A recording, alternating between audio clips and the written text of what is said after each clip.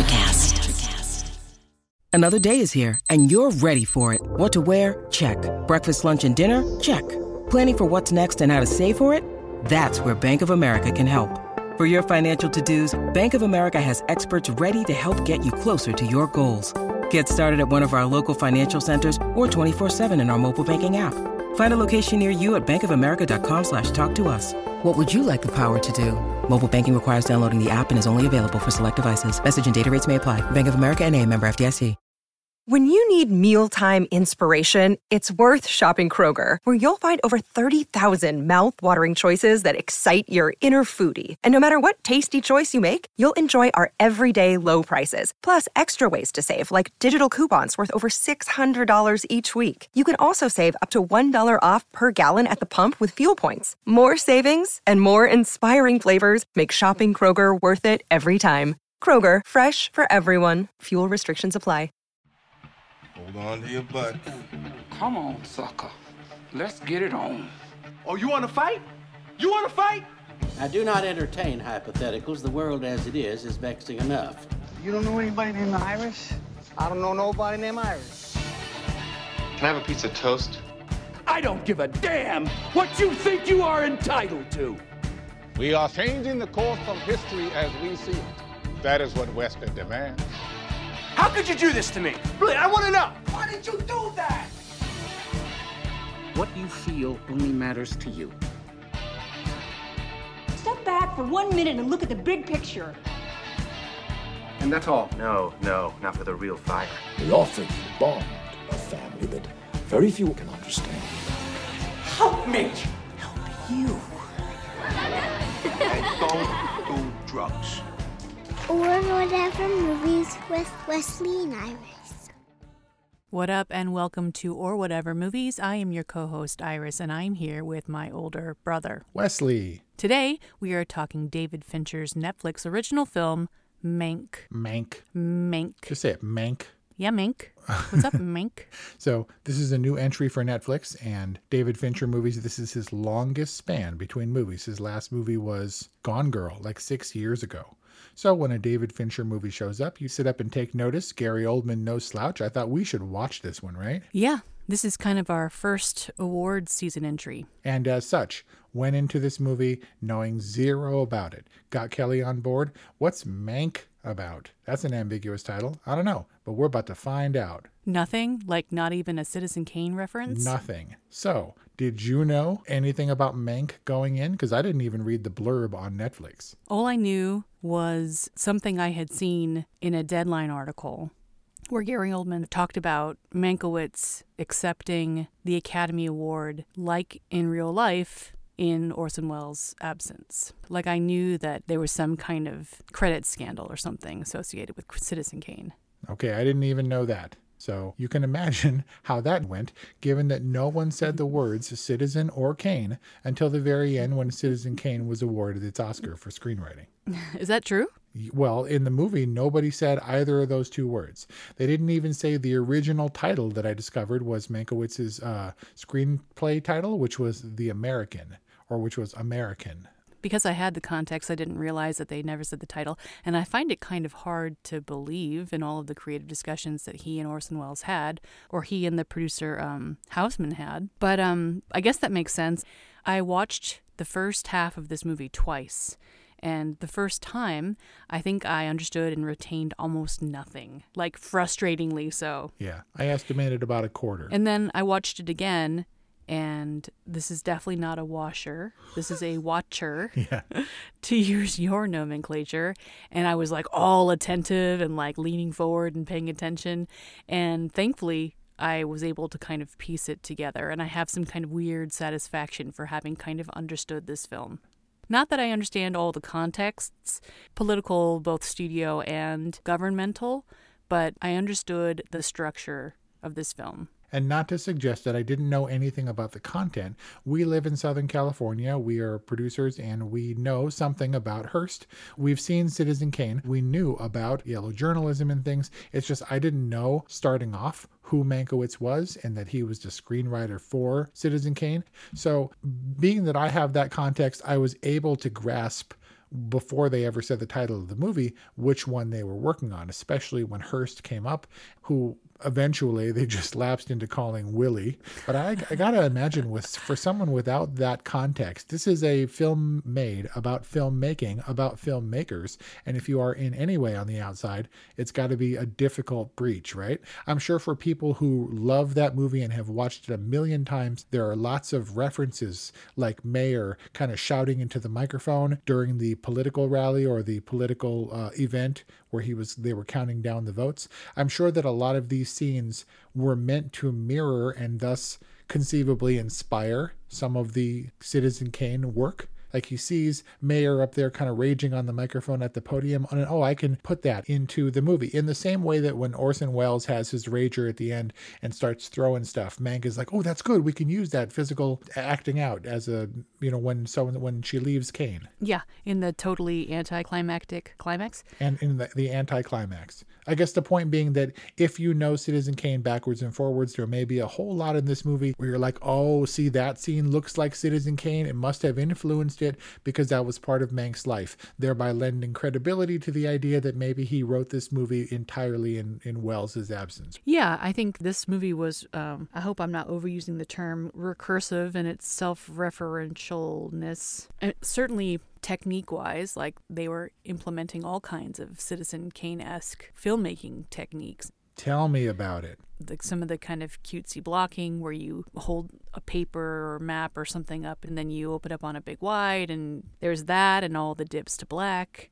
In addition, we had lots of flares. This is probably the most since J.J. Abrams' movie from back in the day.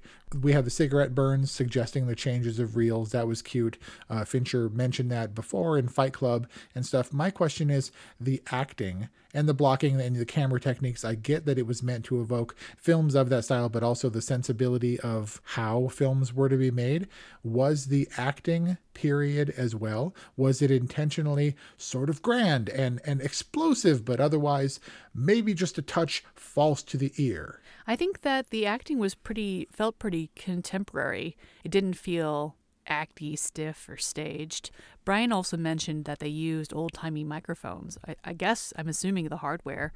It wasn't quite the level of old-timey radio. Did Herman Mankiewicz write for Citizen Kane all by his lonesome? Let's find out. But at the same time, there were so many things like that. They used, I guess, were they like condenser microphones or were they compression microphones, something like that, because they definitely altered the audio. The audio was a big hang-up in this production, but they shot this thing entirely on modern digital 8K red cameras in black and white. So no color cut of this film exists in any form.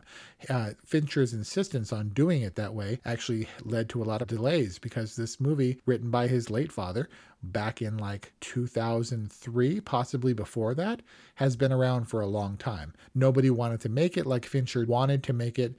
Netflix apparently is pretty good about this kind of stuff. So they're like, yeah, go do your Mankiewicz movie. I don't know if certain weird things that stood out to me, like all the weird lens flares, were intentional, or if that was a byproduct of the processing of this digital footage, or what. But even the fan in the background was noticeably strange. The fire behind Mank in Hearst's, when he was drunkenly ranting over the dinner party, was obviously fake. I don't know if it was a treatment of actual fire or if it was an effect, but everything looked dated to me. There was even this weird distortion, like a light distortion around his pen when he was writing at one point. It felt like an old movie before restoration. And I wonder how much of that was intentional and how many great lengths they went to achieve that effect. I got the sense that a lot of those effects were employed to kind of project something about Mankiewicz's mindset. It seemed to me to be story motivated, like in particular, like when he wakes up at Marion Davies' film shoot, like it feels really blown out and overexposed, and like you would feel if you had a hangover and you woke up in broad daylight, or the scene where he's drunk and stumbling around and going into his whole like diatribe in front of Louis B. Mayer and WR and his whole carnival party circus. I don't, whatever it was. So, all that to say that when he was stumbling around and monologuing, like, it felt like kind of vignetted and claustrophobic, and it felt like a lot of those effects were employed to support the story, to what level of effort they had to go to employ them, whether practically or in post, I don't know. But it seemed like they were motivated. And maybe the most obvious editorial choices were made in the election results, the sort of surreal montage, a close-up of headlines and eyes in close-up and that kind of thing. Do you remember that? Oh, yeah, when he's at the party, but also, kind of story motivated as he's, I'm presuming, getting drunker and drunker. Sure. It just seemed to be the most obvious throwback to a style of filmmaking and editing that we would be familiar with from the period, from Hitchcock Definitely. And things like that. So going back to the party, I was a little bit lost for a lot of this. We were so far removed from the politics of the time that even if we were able to keep up with the rapid fire banter and the quips, it still is a lot to ingest, right? Even if we weren't already removed by, 80 years? But pretty safe to say that Hearst and his parties were the epitome, the highest of high society, dressed up in costume. And it's funny to see Mank show up in his all disheveled in his suit, shouting with his cigar and his drink and stuff. And then people would get up like, I simply will not tolerate listening to this. And they would storm out of the dining room and put on like their safari hat on their way out the door. But like, where are you going? Are you going to wander around some other dude's palatial estate on top of the hill? They're going to go into the topiary maze or the Great Ballroom or something. You don't get up from someone else's dinner party if a guest crashes and starts talking crap. Well, I don't know. Hearst was awfully indulgent of Mank in that. I was like, how far is he going to let this go? Oh, he's going to go until everybody has been so offended that they're going to indignantly storm out of the dining room. Like, he let him go really far, probably too far for a host, like, who has other guests to kind of consider. Right. But I guess there was a point to it. Or just far enough to where he could clear out most of the room except for Mayer and then, take Mank by the shoulder and then push him into the fire. Yeah, I thought something much darker or menacing was going to happen. Instead, he gives him this. And I was also looking into the organ grinder's monkey parable thing for deeper meaning because I was like, it's a little bit ominous sounding, right? Definitely. And I have a confession about that, which I'll tell you in just a minute. But I was really trying to read into it. Like, is there some kind of veiled threat in there? Right. So I have to say that I didn't think that the organ grinder monkey was a monkey dialing a little organ. I thought that the monkey was a pet of the organ grinder butcher who was like, I'll let you be my pet until I grind you up and I put you into a hamburger. He's like Sweeney Todd. He's back there turning the organ grinder and like grinding up the man's victims. Maybe because I was really looking for something so much darker and so much more ominous. I really thought that the parable was saying, like, be careful what how you dance around out there, because one day you're going to get caught up in the organ grinder. Fincher is smart enough that he knows to trade on those things. He knows that it does sound ominous, and Hearst is meant to be an ominous figure, even if he's not going to do anything to Mank, especially considering that it was in flashback when all that happened, right? That's true. But we're also talking about Charles Dance here. He was Sardou Numspa.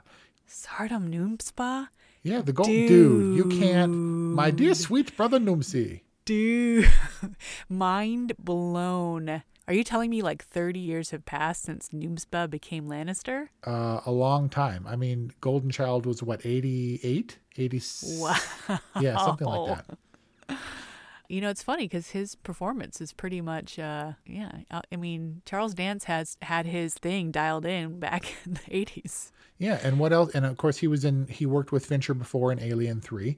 But what's the other major role I'm thinking of? Not Game of Thrones, not Golden Child, but Last Action Hero. But anyway, I don't know about major role or that anybody. But the point is, he plays a bad guy, and additionally, he plays a British bad guy because he's British, and a lot of people in this movie were British, Gary Oldman among them, all of them affecting American accents, which was a little bit curious to me. Including Lily Collins, right, who I thought was his other typewriting assistant, Lily James, from The Darkest Hour. Oh, yeah. Well, I remember Lily James from Cinderella and Baby Driver. Yeah, And exactly. Downton She Abbey, had a good year.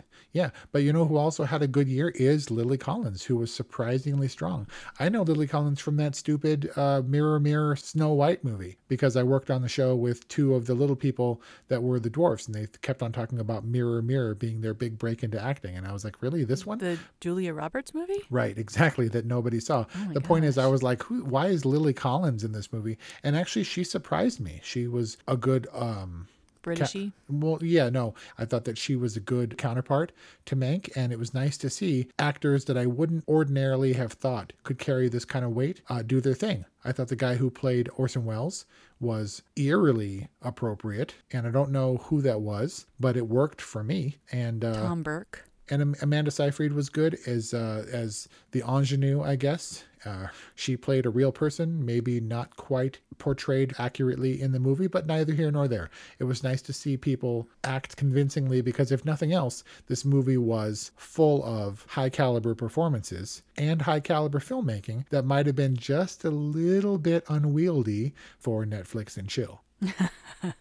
Yeah, it's not exactly a lean back kind of fun Friday night popcorn fare. All of the women I thought really well cast in that, yeah, they could go up against the formidable Gary Oldman, who is ironically kind of at its best when his characters are at their worst. And all of the women in his life are counterpoint to that, right? Because as airheady as Amanda Seyfried's Marion Davies might have been, she had some real substance to her performance. And Lily Collins is basically everything that Herman Mankiewicz is not, and like pinnacle of health and loyalty and stuff. Even his wife, poor Sarah, Don't call her. I insist you not call her poor Sarah anymore.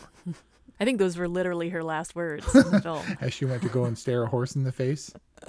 She hadn't been riding in years. No, she hadn't seen a horse's face in years. It was always the horse's ass for her. It's very quippy. It's very, yeah. Well, the whole thing was written that way. And it's like, you're like, how witty can these people really be? Like, Aaron Sorkin level witty? Exactly. Like, people don't really talk this way, and it's kind of, you kind of feel dumb just trying to keep up with them. But I mean, I thought that these three women were all kind of different and distinct in their own way. And showed that, you know, as kind of unrepentant as the main character might have been, he at least had the good sense to keep some good people around him. Right. And thankfully he did, because we needed those people. Hearst was kind of this untouchable king on the hill. Mayer was so far removed from normal people. Like, he's just one of those studio men. And I don't understand why he dropped the handkerchief outside the car after the funeral. But even Mank was such an elevated character. It's like, how does one get close to this person in life? You would need someone as extreme as Orson Welles to have a Mank that you can utilize to the best of his abilities. Now, these ladies were loyal to him, and especially the lady whose entire village he helped out, or he was benefactor to. That was all admirable. Oh, yeah. But these quote-unquote normal people were sort of our inroads to some of these characters. Marion in particular, I think we were meant to identify maybe with more as a contemporary sort of person, and Mank being from a slightly different school and Hearst being from a different class. But Marion at one point says to Mank, you know, I hate this shop talk. I never know what's going on. And I was like, you got that right, sister. Like, we can bypass. She's speaking for all of us. Right? We can bypass all of the political stuff and just kind of go outside and smoke a cigarette and sit on the bench and kind of figure out what we're really doing there, because all that shop talk is artifice, right? It's posturing, and it's trying to make sure that you're a contributing member of this high society socialite kind of vibe. It's not like she's some kind of misfit. She certainly fits into this, and as WR's girlfriend, kind of maintains a certain kind of status. But she does kind of speak for all of us, and him kind of educating her on the ways of the world was touching and kind of a nice scene, and he was kind of like fatherly toward her, which made you feel better about their platonic affair. So all of that was help in exposition to be able to kind of dumb it down for the masses, I guess. And right. I don't mind admitting that I was one of those dumb people who I told Kelly afterwards, I got maybe a quarter of the actual content of that movie. And so you try to break it down from a filmmaking perspective, but at times inaccessible. And like I said, if you don't know even the story about Citizen Kane, if you're left to figure it out, from a cold start, it's a long road to hoe. I mean, you got to be kind of fresh. Like, you can't be falling asleep. You got to have the subtitles turned on. We did. And you got to pay attention. And if that weren't hard enough, did you find the time jumps, the endless time jumps, confusing? No, I tracked it. I mean, the lower thirds helped. And what was weird to me was that all the political stuff was present day, and it gave the political B story like a ton more weight than I think was necessary. Like, did you feel like the whole Upton Sinclair political conspiracy and the propaganda films and all that stuff were really that important to the story? And that is what leads me to believe that if one were more entrenched in this world, if you had a much firmer grasp of not only Citizen Kane, but of the politics swirling around Citizen Kane and Hearst at the time, this movie would offer a treasure trove that we simply didn't tap into, that we never made use of. But also, was the political stuff contemporary? Because everything that happened with Hearst was fodder for his ultimate crafting of the Kane character in Citizen Kane, because the modern stuff all took place after the Depression, after the studio stuff, and while he was convalescing from his car accident. Yeah, that's fair. And so even the diatribe or the monologuing at the Hearst Castle, we knew he wasn't going to be barbecued and then thrown to the organ grinder monkey to be made into pies, because he was going to survive to the present and actually write Citizen Kane, probably taking some perspective from that experience at Hearst Castle. Just to be clear, the organ grinder's monkey is a monkey that plays the organ. I think that is intended to be like a puppet for powerful men, or at least beings more powerful than himself. Maybe, but I think what happens is a person grinds the organ like the little hurdy-gurdy, and the monkey on a leash dashes about and collects coins from the audience in his little vest and fez hat. Okay, now that we've cleared that up. and Mank was the organ grinder monkey, right? I guess so. Although Mank maybe came into his own, and it was meant to suggest that Wells couldn't have done without him, that Hearst maybe did deserve the dressing down that he received. Wells? Maybe Wells was actually the monkey. Maybe. Or one of many monkeys. Because for as well regarded as Orson Welles is, he certainly didn't come off as being the good guy. No, but he's not necessarily the bad guy. He's just kind of single-minded, self-consumed artist type. And, he does set the story in motion, right? So Mank gets into the car accident, and shortly thereafter, when he is in traction or some kind of, terrible-looking recovery position, Orson Welles approaches him, and he was like, I know you're all busted up, but can you write a screenplay for me? And so then they go, and he starts on the screenplay where Houseman sets him up in Where Did Grandma Live? Oh, in Victorville? Yeah. I felt like it was the low position. He was the organ grinder monkey in the lowest of society, convalescing out in the desert, out in the middle of nowhere, all busted up. But he used his mind to write Citizen Kane, and I think I would get a lot more stuff done if I had someone to take dictation and to write everything down that I said. Way more stuff. But it was a stark contrast, and it really helped me with the chronology jumps to be able to distinguish him convalescing out in the sticks with Hearst up on his hill in the castle surrounded by marble. Like, it wasn't like, hey, let's put Mank in his place. I think that the intention was to separate him from his vices, right? Like, literally dry him up out in the desert and give him no access to drink, to drugs. And it wasn't like to ostracize him, but it was to kind of give him the best possible opportunity to actually be creative, free from vices. Yeah, but the visual wasn't lost on me. And apparently writers have their vices, man. You're not going to get the writing out of him if he doesn't get his booze before bed. And what was the deal with the Mickey? Like, Orson Welles slipped a Mickey in one or all of those drinks inside of the toolbox? I don't know. Well, I mean, they were Seconal.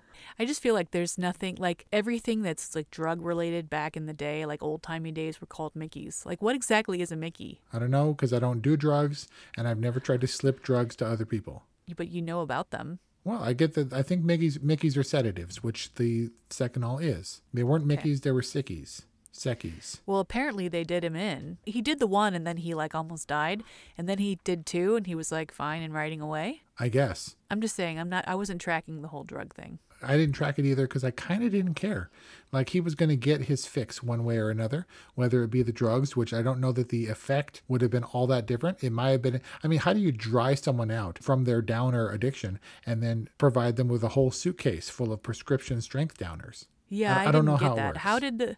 How are those downers okay, but the alcohol that he had delivered in the crate was like so offensive to Rita. I don't know, to man. Mrs. A. But she got behind it anyway because all you got to do is tell a story. He probably had that story all manufactured. Be like, if anyone asks you what your loyalty is to me, I saved your entire village. Got it? Now here's some money. Well, it justified Fraulein Frida's presence. Like, you're like, I'm not sure why there's a German housemaid enabler there, but as soon as they talked about Mankville or Manktown or whatever they're going to call it, like, then I was like, oh, okay, well, I guess. Okay, so let us get to the part that was most unsettling about Mank for me. Clearly established that when he died of alcohol-related health issues, 11 years later, he was how old? Like 50-something? 55, which made him, in this movie, Gary Oldman. Hollow-eyed, jowly, old-ass Gary Oldman was supposed to be my age in this movie. And even Kelly was like, no one thinks that dude is 44 in this movie, right? I mean, Mank must have been on it because that alcohol must have taken a toll because Gary Oldman's like 60, right? He's 62. And I mean, I guess according to the math, he's playing a 44, 45-year-old. Oh, man, that's depressing. But that's what drug and drink will do to you. Marion was by far the youngest major player, I guess, and she was almost in a way like a plaything of these rich and powerful elite. Whereas arguably Mank was of what I considered to be of the same age, roughly the same age as Mayer. They're in the same circles, but their orbit is different. Because I was thinking the whole time, you have to be an older, established gentleman to be able to write something as heady and as encompassing as Citizen Kane. Well, I guess in writer years, he was probably pretty old. I guess so. But those writer years showed up on his face because Gary Oldman, not a young dude. And I think apparently he looks nothing like Mank. And he was in favor of a Hannibal level layers of makeup. And David Fincher was like, no, I just want a minimalist look. I really want to get the feel and essence of a person. And I don't need you to look like Mankiewicz, who nobody knows what he looks like. I've seen the movie. I still don't know what Mankiewicz looks like. I don't think it's important. Yeah, exactly. And so that means that he didn't have a tremendous amount of aging makeup. I know that he had dark circles I hope he had dark circles under his eyes. Gary Oldman has his own demons, but man, he wasn't looking no 44 to me. The thing that aged him, I mean, yeah, he was looking pretty tore up, but he was looking kind of paunchy and swollen. And what do we remember how Ben Affleck looked in The Way Back? Like kind of puffy? Yeah, puffy. He looked kind of puffy. Honestly, I think though, because I recall Gary Oldman being bearded in recent years. And I got to say that for me, a lot of it was the neck, was a little bit of a waddle neck. He's got some puffy neck happening, which definitely ages a person and which terrifies me to my very core. I think that if I were going to have plastic surgery, it would be on the neck. We'll start saving now because that ain't cheap. But everyone was younger back then. Like men had like jobs and homes and kids at like 25. Yep. And you see Orson Welles, who's a major player. And you're like, that dude's 26. Do you know what I was doing when I was 26? Nothing. Playing video games in mom's I think I was working. bedroom? No, I was working at the Cheesecake Factory. You ever swipe a cheesecake from the Cheesecake Factory? Not swipe, but I got a 25% discount. But overall feel of Mank, I think, was one of great care. They went to great pains to make a very certain kind of movie for maybe to get everything out of it that the filmmakers intended, a very specific kind of viewer. I am definitely not that viewer, but I was willing to go along with Mank because it has a lot of high-profile filmmakers, and we're in this strange place now where all of a sudden movies by revered directors and actors pop up under the illusion of being free on Netflix. Well, Fincher's movies have never been known for their accessibility. I mean, there's only so much relevance that this movie can have in the modern time, which I think, if there's a drawback to Mank, is definitely the biggest one. I think that Mank is not a movie made for... Yeah, Mank is a movie made for a specific, very specific person or very audience. Lonely mountain men. It's not even for Hollywood insiders. It's for Hollywood insiders like mom and dad who loved the cinema in the 40s and 50s or something. The audience that would know and understand the story and embrace the story is so esoteric and small and specific that I have to believe that this movie isn't meant for them. This movie is like JFK, meant to be confounding, Take it easy. It's meant to make you feel like you're getting a glimpse into a world that you wouldn't otherwise have any access to. To confuse the eye and confound the understanding. We're not going to Willie's costume parties. We are not inside the studio echelon boardrooms. We're not in writer meetings. I mean, some of us are. But this is intended to give us a glimpse into this world so that we can feel like the outsiders that we are, but that we have some kind of special access, this little ticket to ride in Mank's world for a time. And I think in that sense, if that is true, then I would say that Mank is successful in giving us that peek, this glimpse into this world that we wouldn't otherwise see. Mank, I think, achieves what it set out to achieve, and therefore it's good. Mank, a film starring Gary Oldman, directed by David Fincher, for specifically David Fincher to watch and enjoy. I can't give Mank a bad review because I feel like I would look stupid in doing so. This movie is beyond my ability to comprehend, so I had to revert to the base level of film watching that I resort to, which is typically the excellence in execution, and marvel at Gary Oldman's transformative abilities. That said, I think he was a little bit wonky. Maybe he was a little bit too drunk. He was Nicolas Cage level comic drunk, stumbling around, and yeah, it's delightful kind of vibe. He actually played a drunk soldier on an episode of Friends, probably 20, 25 years ago now. And his diatribe and his monologue reminded me more of the drunken Friends character than Gary Oldman of old, Gary Oldman. But otherwise, fun to watch. You can tell that this movie was not crafted by slouches. And as such, I tried to regard it on a high level of filmmaking. In that way, it was successful. It might have been just slightly inaccessible to me. So I give it an all right rating because it is not a poorly made or executed movie. It was actually fairly entertaining to watch, but it was all right and nothing spectacular. If you got something out of Mank that I didn't get, feel free to let us know because I would love to not look stupid. And therefore, it's an all right movie. There you got it. An all right from Wes. A good from Iris. Not exactly an enjoyable film, but a film to kind of marvel at in terms of its execution. We'd love to know what you think. 818-835-0473 is our hotline.